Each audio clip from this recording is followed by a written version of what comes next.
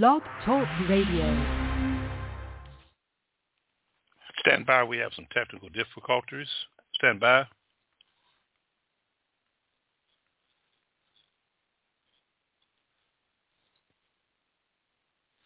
Okay. We're sorry that we had some technical difficulties. We have only 44 minutes left on this teaching, and this is a 55-minute sermon on prosperity, false prosperity doctrine by Worley. Thank you for listening to us at Live Difference Internet Radio. We apologize for the technical problems that we have. We will broadcast this, and if we find that this broadcast is not sufficient, we will redo it. Without further ado, Worley, Prosperity Doctrine Exposed. If you heard Brother John's message this morning, you know that witchcraft works. And if God is not in a thing and people keep pushing for it, the demons will come in and fill the vacuum. And they will do what God refuses to do. That's why these institutions that have not been built on scriptural principles are doomed to collapse and to fall to pieces, because they are not based on sound biblical principles. The Word Faith movement introduced the claim it and grab it and grab it and all that sort of thing. Confess it and possess it, all that good stuff.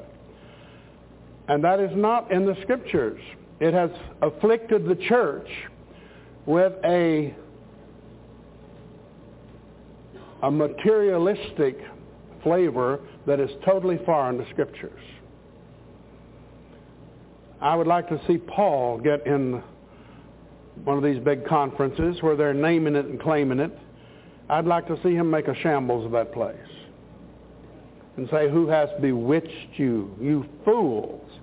Because Paul didn't mince any words. You know, he called people who taught false doctrine false apostles, false sent forth ones.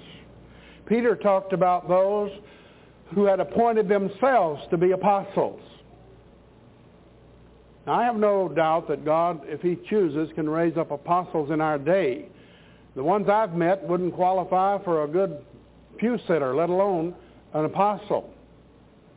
They might qualify for a fundraiser, a con man, a thief, a gasser, one with diarrhea of the mouth, out of control. But they certainly wouldn't qualify for what the Bible calls an apostle. And they're false apostles because they have appointed themselves. And other men have said, "Oh yes, we believe it. When I see the works of Paul, I believe they are in the apostolic succession somewhere." But until I see somebody blazing a trail for Jesus, forget it. Forget it. Paul talked about them. He called these people fools. He talked about the things that the Corinthians had suffered. And he talked about, "You've suffered many things of these who would take of you." The greedy grabbers are in the saddle today. They're grabbing for everything you've got. And they rake in all these fabulous hunks of money, and then they say, "Well, you know, we just really give it, most of it away to the ministry. It doesn't show." And besides all that, that's not why the Bible set up leaders anyway. They say, "Well, if we were in a secular business, we would have thus and so." You're not in a secular business, or maybe you are.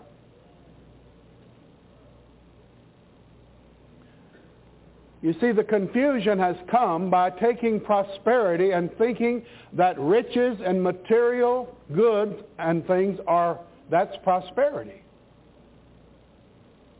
No. Over there in, what is it, 2 John, 3 John, where it said, "I would that you prosper and be in health, even as your soul prospers." Your soul is bound by demonic forces, mind, will, and emotions, and you will prosper and be in health as you are delivered from evil spirits. And then God will give you enough to live on. Most people can't even be trusted with that. You know, the scripture's on the walls back here somewhere. It is the Lord that giveth thee power to get wealth. And so even if you're a heathen out there, God has given you the power to get wealth. You say, well, I'm going to use it for myself. Do it at your own risk. You're chargeable to God for it. And whom much is given, much is required. You say, well, I haven't got much. Well, a lot of that's due to your own foolishness. You waste not, want not is a good old Puritan slogan. Some of you have gone through thousands upon thousands of dollars and you have nothing to show for it. That's not God's fault. Principles of economics are laid down in the book of Proverbs, among other places. Prosperity in material things is not necessarily an indication of spiritual blessing. It can be, but it isn't always so. Now, Paul was very rough on these boys that were taking money of the people. He worked with his own hands.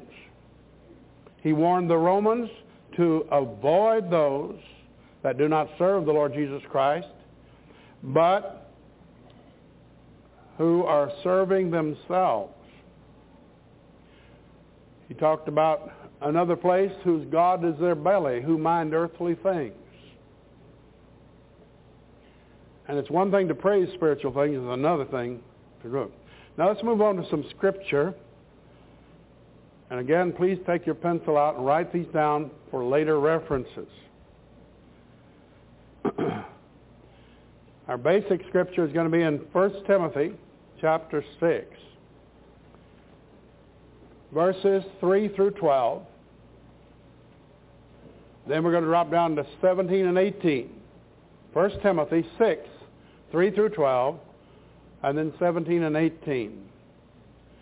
If any man teach otherwise, and consent not to wholesome words, even the words of our Lord Jesus Christ, and to the doctrine which is according to godliness, he is proud, knowing nothing, but doting about questions and strifes of words, wherein cometh envy, strife, railings, and evil surmisings, perverse disputings, of men of corrupt minds, destitute of the truth. Do you know what destitute means? It means without any.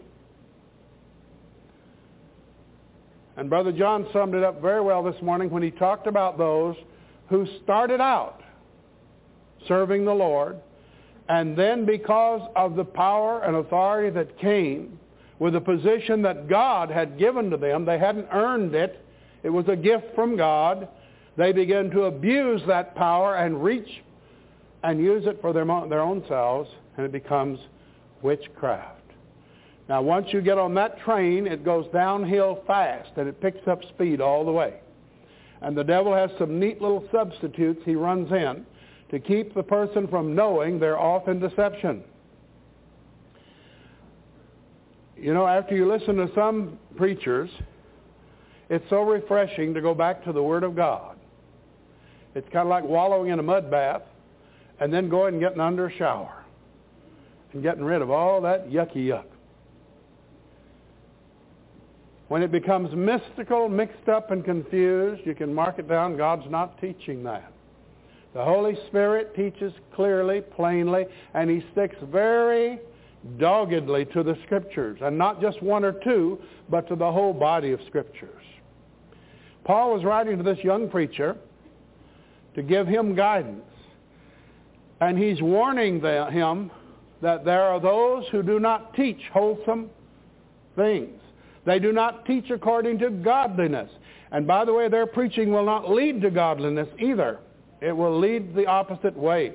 If you get off doctrinally, if you veer off in a major area of doctrine, important area, and all doctrine is important, but what I mean is some of the critical points of doctrine. If you veer off from those and get off in left field following some idiot's revelation or prophecy or something, if you get off over there, it won't be long until you're off morally. It's not a very long step.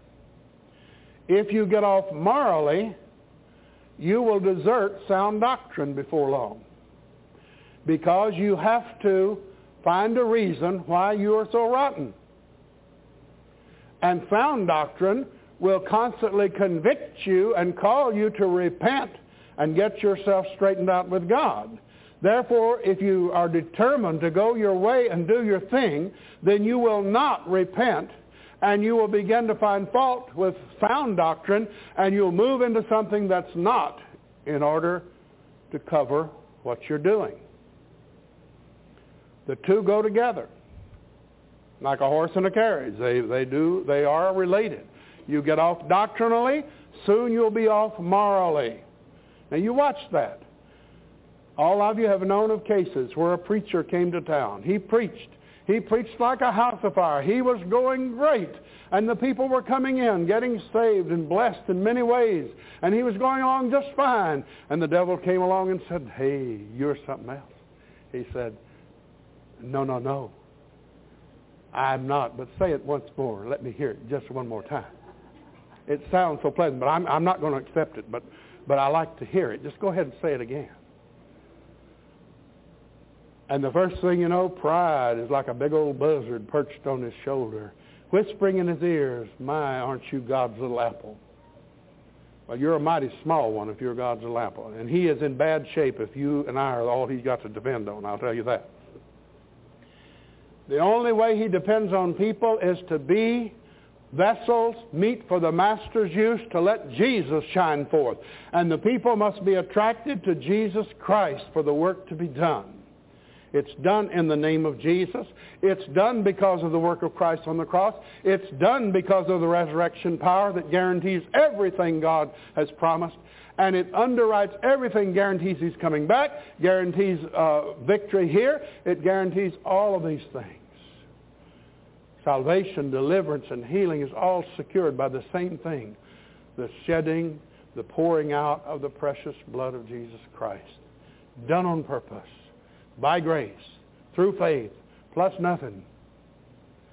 Best bargain, you're a bargain hunter, best bargain you'll ever find is salvation.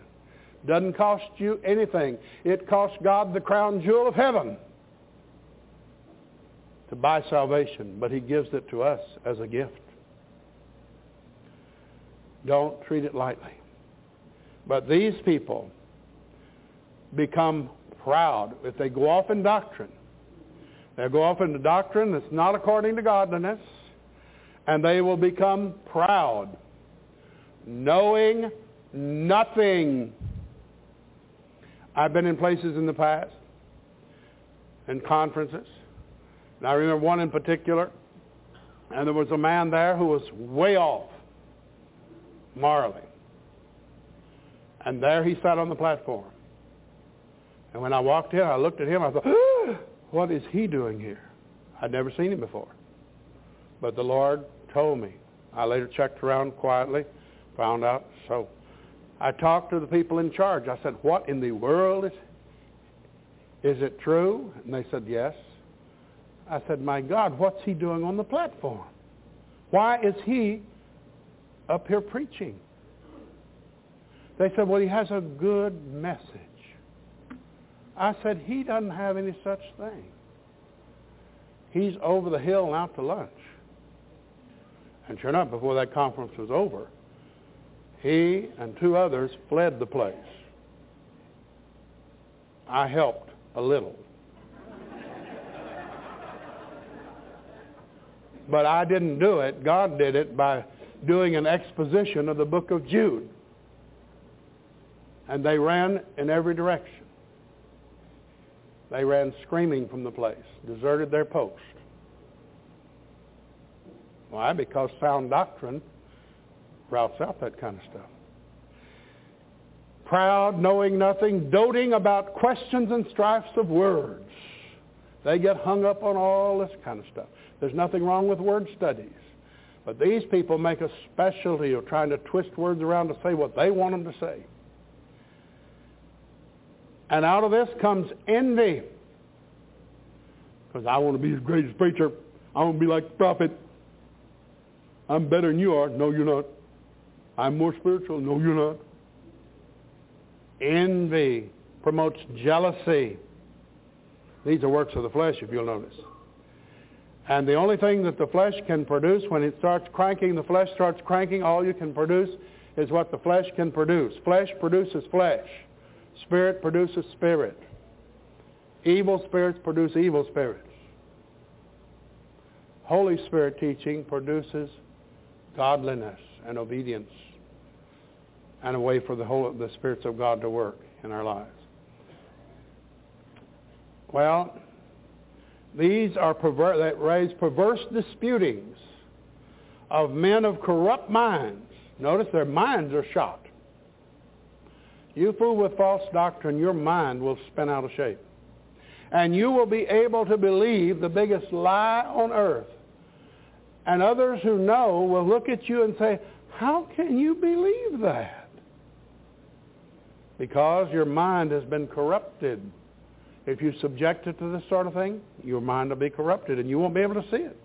Destitute of truth. That means you won't have to worry about truth. You haven't got any. It'll be conspicuous by its absence.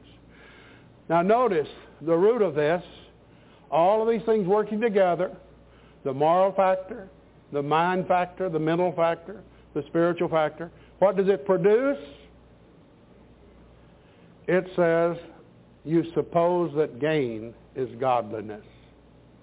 Now the next time you listen to a prosperity preacher, and there you can take your pick, they're all on there. Listen to what he's talking about. Just listen to what he's talking about. He's telling you that the way you can tell for sure that he or anybody else is walking in the will of God is because you've got more money, better cars, lovelier houses, nicer furniture. You can go on more expensive vacations. You have better this and better that. It's always material. Isn't that strange? It's as if they have lost completely sight of things in Scripture. And that's because they have. They have switched horses somewhere. And now they think gain is godliness. From such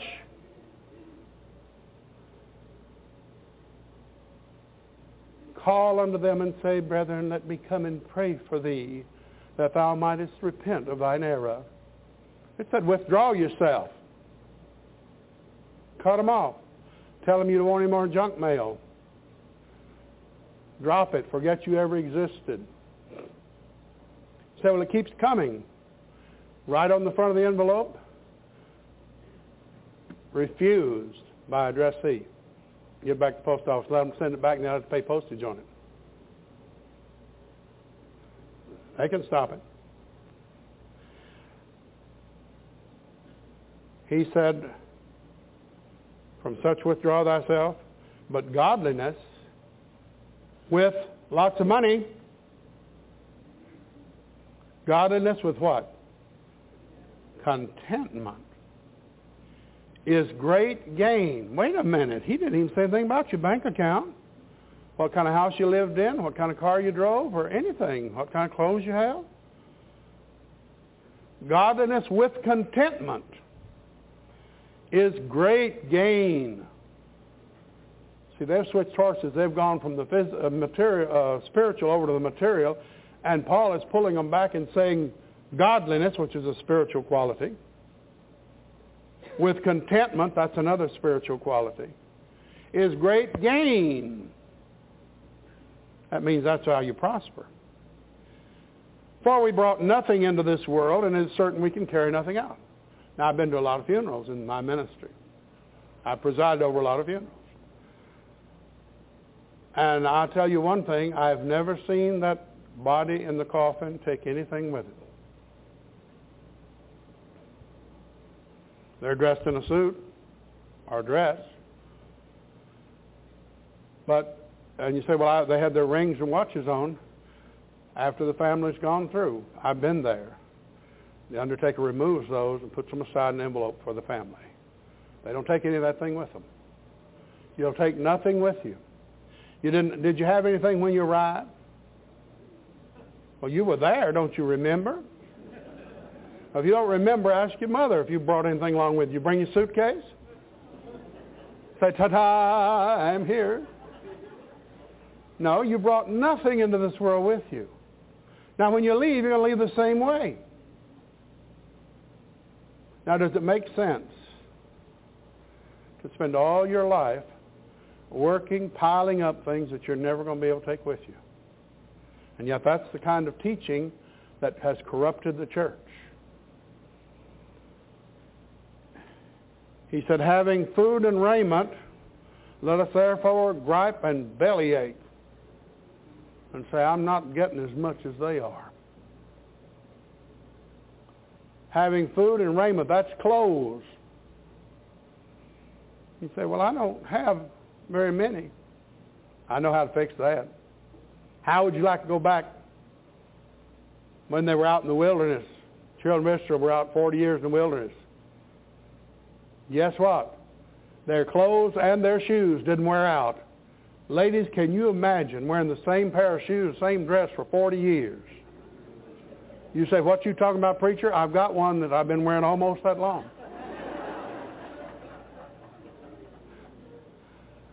Having food and raiment, let us be therefore. And I don't see it says filet mignon. It could be round steak, cube steak, about this big round, about that long. Otherwise known as wieners.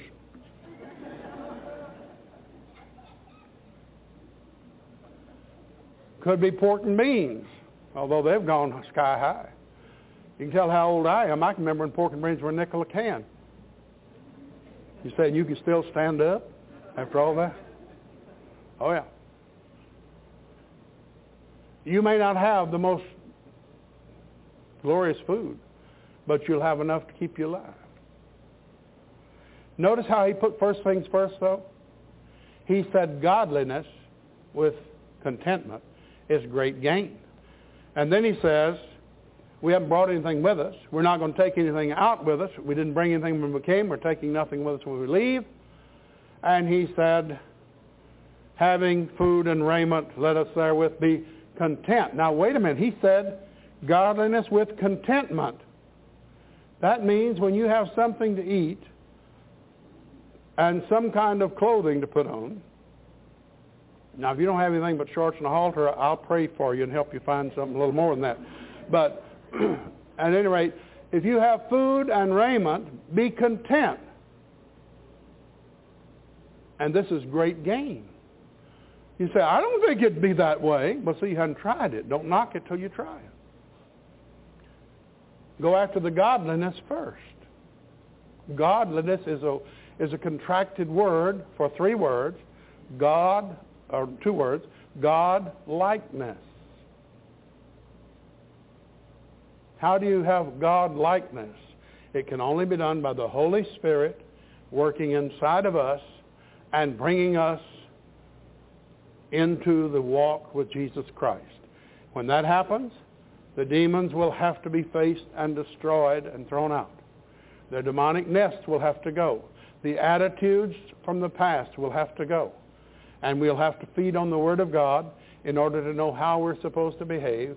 And so the Holy Spirit can direct us into new paths, new ways of thinking, new ways of walking, new values, everything. Old things are passed away. Behold, all things have become new. The trouble today is we've got a bunch of people in the churches packed in, and they're loaded with grave clothes. They're come out of the grave. They're alive. Jesus said, come forth, and they did. But they're loaded with grave clothes. The odor of the grave is all over them. And their grave clothes is there. And Jesus spoke to the friends of Lazarus and said, loose him and let him go. Loose him and let him go. That's the job of the friends of Jesus. He could have said, grave clothes drop off. Couldn't he? I mean, do you doubt that he could do that? If he could bring him from death to life, don't you think he could speak for those rags to drop off? You got a mighty small God if he couldn't handle that. But he just said to his near the friends around him, the friends of this man who loved him and had wept because he was dead. Did you ever weep because somebody's dead in trespasses and sin? Did you ever pray over them? What a joy when they come walking out of the grave, when they come forth out of the grave. hopping like a bunny rabbit. Because he was tied up like an Egyptian mummy. He couldn't walk. His legs were tied together. So he hopped out like he's in a sack race. But he moved. Jesus said, come forth. And he, of course, he did preface it with Lazarus. You know why he did that? Every person from Adam on would have come out. I mean, there would have been millions of people on the earth all of a sudden hopping around. You have the Lord of glory speaking. So he limited it. He said, just Lazarus, you come forth. I'm glad, because he'd have cleaned the slate. That's our great God and Savior, Jesus Christ. Praise his holy name. Amen. Well, they that be rich fall into a temptation and a snare. Watch it. They that be rich, I'm going to get a better job. I'm going to save my money. There's nothing wrong with that. A lot of you need a better job. A lot of you need to save your money. But if that becomes the driving ambition of your life, and that's the most important thing to you, it has moved over into idolatry. Be careful. They that will be rich, those that are determined, I'm going to make my money by the time I'm so-and-so, I'm going to have this and I'm going to have that. Nothing wrong with having goals, but if you have the goals whereby that controls your life, and everything has to go by, and you say, I'll get around to God later. I've got to get all this money together. I'll get around to the Lord later. I'll walk with Jesus later on. First, I've got to get this all piled up. Wrong. You don't even know how long you're going to be here. Now, they that be rich fall into a temptation and a snare, and into many foolish and hurtful lusts or strong desires of all kinds. If riches is the prime thing on your mind, you're going to fall into a temptation and a snare. Why? The next verse tells us, for money is the root of all evil. Oh, it doesn't say that in your Bible? It doesn't say that in mine either. It says the love of money is the root of all evil. Many years ago, so far back most of you won't even remember this, there was an old popular ditty that stuck in my mind. And the name of it was Money is the Root of All Evil. And they sang that, money is the root of all evil, money is the root of all evil. When I got saved after reading the Bible, I thought, whoa, they had it all wrong. Money's not evil. The love of it is evil. Some people can have $10 and love it. Other people can have $1,000 and yet they're not in love with it. They regard themselves as stewards unto the Lord to dispense this and to do what God says. It doesn't matter about the amount of money, it's your attitude toward it. Because a lot of times people say, well, money doesn't worry me because I don't have any. Well, you may love money worse than anybody. You have to be real careful because you'll set it up as a god. And what Jesus said about idols? Beware of covetousness, which is idolatry. Covetousness is wanting something. You say, wait just a minute. We go by and you watch somebody and you see something, oh, I wish I had that. That's not covetousness. Until you say, boy, I wish I had that.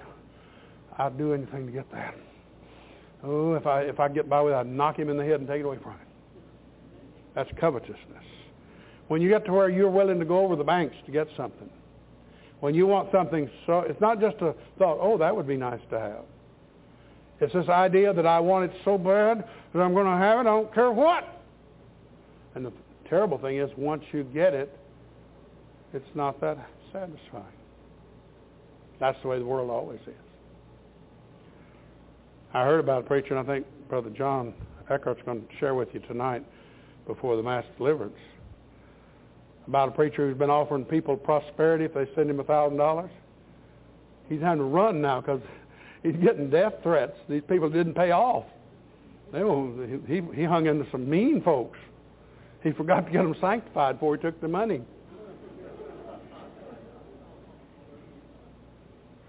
Well, I have a death threat. I hope it's not over somebody's money. The love of money is the root of all evil, which while some coveted after, notice what happens when you get in love with money. They erred from the faith. They went astray from the faith and pierced themselves through with many sorrows. You want to have many sorrows? You think things are bad now? If you go after money and the love of money becomes your main thought, then you're going to be pierced through with many sorrows. But thou, O man of God. Now he's done all this to warn what's possible when you get wrapped up in the material universe and you think that godliness is equated with material possessions and material prosperity. That's wrong. Or do you think these modern day preachers know more than Paul did? I think I'll stick with the old apostle. He's lasted over nearly 2,000 years. These other birds are just, they're Johnny Jerk-ups. They're fresh on the scene. And when they leave, a lot of their stuff's going to leave with them because it's not worth anything but kindling. They're making a big stir right now. And let's see what happens to them in the long run.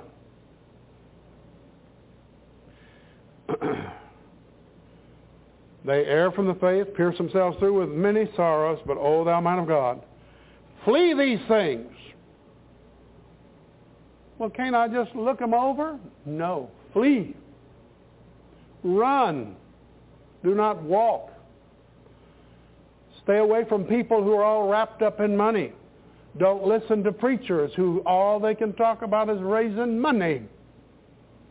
Jesus did not raise money.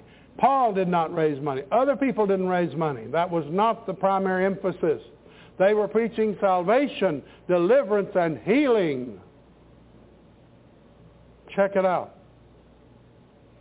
This fundraising spectacular thing is totally foreign, totally new, has no relationship to Scriptures. Oh, they bend a few on the way, but they really won't fit when you hold the whole Scripture. Paul says, flee these things and follow after righteousness, godliness, faith, love, patience, meekness. Dollar bills, automobiles, houses, land. Isn't that funny? He didn't put any of that in there. That's because he knew where it was. He knew where the treasure is. The treasure is not in material things. If you have material things from the Lord, praise the Lord, enjoy them, rejoice about it, but don't get carried away with it. Be a good steward. If the things go away, that's not a sign of God's mad at you. Could be, but it's not necessarily so. So don't go on a pouting fit with God. Just say, okay, Lord, had the 7 years of plenty, now we'll have the 7 lean years. Are you able to go through the lean years with him? If you're not worth much to him.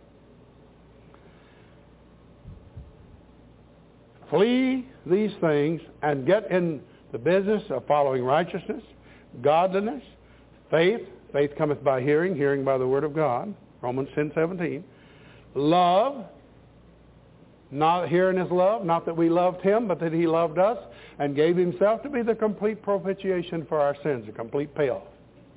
This is where the love comes from, Jesus Christ. It originates in him, it multiplies in him, and his people will be filled with it. Patience. Oh, why did he want to do that? Why didn't he leave it over in James where it belongs? Then you could avoid it. See, you could say, well, I'll read James next month. James is the terrible well, it's really a laxative. It was the first of the New Testament books to be written down. Did you know that?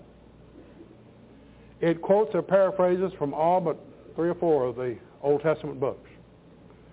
And it is a small package of dynamite. Now, you know what a laxative is, don't you? Maybe I should explain. I'll have to tell a story. This is good. This is a story not about me, but somebody else. I know somebody when she was a little girl. her mother went to the grocery store, and she picked up a bunch of stuff at the grocery store. In those days, they had some little things that looked like chiclets called Analacs, and they tasted like peppermint. They were peppermint flavored.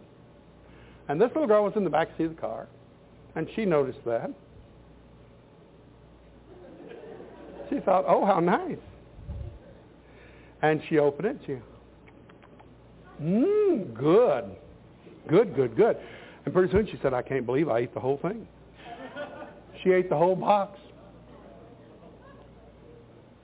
And all night long she was reminded over and over. And her mother said, I guess that'll teach you. Now you, oh, but it hurts. I know. You want some more? No. I mean, it cleaned her out. From stem to turn, that child was pure.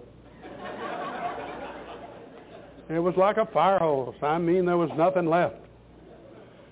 And to that day to this, that lady has no interest in peppermint-flavored laxatives.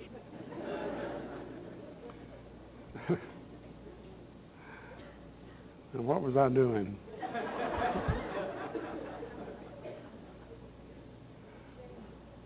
James, thank you. James is like that. You say, well, I don't know whether I want to read it or not. Oh, go ahead. Eat the whole thing. Try the whole box and see what happens. It's good for what ails you. It'll get you on your knees. Put things in perspective. It's a wonderful little short course. It's little. You can sit down and read it at one sitting. It doesn't take long to read it. It's not as long as some. Sit down and read it through and ask God to speak to you about it. It's a wonderful book. But I don't know why Paul has to stick patience right over in the big middle of that. And he knew that God does not send the finished product of patience. He only sends the raw materials. You know what patience is made out of? Impossible situations, horrible people, dreadful situations, dreadful, unbearable things that come upon you. I can't stand him. If that happens again, I'm going to scream. I'm going to run but the wall. Guess what? God just sent you a load of raw materials out of which you make patience. You say, well, I can't do it. He knew that. Therefore, you have to depend on him, and he makes patience out of impossible situations. If you want some more of that, try the Analects over in James. He'll take you further in it. Patience. Follow these, he said. And meekness, which means gentleness. And this gentleness doesn't mean Mr. Milquetoast, by the way. It means like a horse is gentle. You can take a great big horse that's well trained, and just by a slight touch on the bridle, the gentler that horse is, the quicker he will turn. And we pursue gentleness because we are to be gentle in the hands of the Lord. That is, we are to be able for him to control us easily by the Holy Spirit. All right. Fight the good fight of faith. No money there. Lay hold on eternal life. He's still in the spiritual realm, isn't he? Whereunto thou art also called. And here I thought some people were called to bring prosperity to God's people in this day and age. That's what they're saying. But he says, fight the good fight of faith, lay hold on eternal life, whereunto thou art called, and profess the good profession before many witnesses. He's talking about spiritual things. I give thee charge in the sight of God, that thou keep this commandment without spot, unrebukable till the appearing of our Lord Jesus Christ. Well, that pretty well locks it in, doesn't it? It's not going to go out of fashion. So you better concentrate on learning this and ask God to show you how to put it in effect in your life, because it's not going to go out of style. Charge them that are rich in this world. Some Christians have more money. He said, charge them. Oh, that sounds good. Get a basket. Charge them. No. Get them to put that on the charge card. No. Charge them that are rich in this world, that they be not high-minded. That they not think that they're something special because they happen to have a lot of this world's goods. Now, charge them that they don't trust in uncertain riches. It's harder when you have a lot of money not to trust in that. You can buy your way out. Not so. He said, charge them, that is, warn them lovingly but firmly that they must not trust in uncertain riches, but in the living God who gives us richly all things to enjoy. That they do good, that they be rich in good works, ready to distribute, willing to communicate. If you have great riches, you have a responsibility to be a good steward. A steward is someone to whom something has been entrusted. And you must learn how to walk with Jesus, how to understand the leading of the Holy Spirit and the Word of God, so that you can use what you have, not just to meet your needs, there's nothing wrong with that, but also to aid whatever God wants done in the world. Now in 2 Timothy 2, verses 3 through 5, 2 Timothy 2, 3 through 5, Paul is still writing to this young man. 2 Timothy was a swan song. Paul will have his head chopped off shortly after he writes this letter. And he told Timothy, hurry and come to me quickly, because he knew the time was drawing near for him to go out. And so he wanted to talk to Timothy one more time, but then he thought, well, in case I don't get to see you, I'll write this letter. So 2 Timothy is just jammed with everything he could think of that he needed to talk to Timothy about, just in case Timothy didn't make it, and Timothy didn't. Paul was executed, had his head chopped off before Timothy ever got to him. So keep that in mind as you read 2 Timothy. These words are especially critical. Paul is trying to pack in to this young man everything he wants him to know. Endure hardness, 2 Timothy 2:3. Endure hardness as a good soldier of Jesus Christ. Now, why did he pick that example? Soldier? Hardness? That means there's a fight going on, and only those willing to discipline themselves and subject themselves to the discipline of the Lord are going to be qualifying here.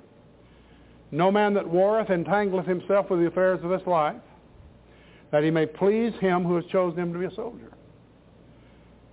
And if a man strive for masteries, yet is he not crowned except he strive lawfully. All he's talking about is that you cannot be a good soldier if you become entangled with the things of this world. You say, well, how am I going to do that? I got to work and make a living. God knows that. But put Jesus first, be a Christian first. Your job is a way to make expenses so you can do what you like to do, and that's serve Jesus. Does that make sense? If you want to walk with Jesus, that's where it is. And he says, endure hardness. Be willing to go through hard things. Be willing to go through privation and sacrifice to be a good soldier. And he said, you're not going to be able to be a good soldier if you get all tangled up and your main interest is in the things of this world. You have to be interested in the things of this world. You can't just say they don't exist. Well, God, just put the pork and beans on the table. We'll sit here and wait. Hallelujah. Now, you might do that if you're a George Mueller, but I haven't met any of those lately. You ought to read his. If you think you're a big prayer warrior, if you think you've got a lot of faith, read George Mueller, that book in the book room on George Mueller's autobiography. You want to crawl under a plank somewhere and hide. There wasn't any sense in anybody being like that. I mean, he just puts you under conviction, something horrible. Tell you another one, we don't have it currently, but we usually have it. One called Pray and Hide. You think you prayed? Lord, have mercy. That man prayed so much you figure, Lord, I don't even know how to pray. All I know how to pray, bless them, eat, let's eat. Amen. About the depth of my prayers compared to this man. I mean, he moved people with prayer. Unbelievable. Read Like a Mighty Wind if you want to find out what happens when God really comes through a place.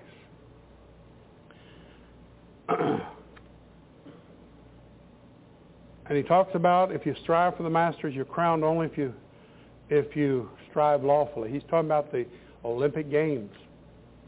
They ran a race, and they were crowned with the leaves off of a laurel tree, the one that won. Only one could win.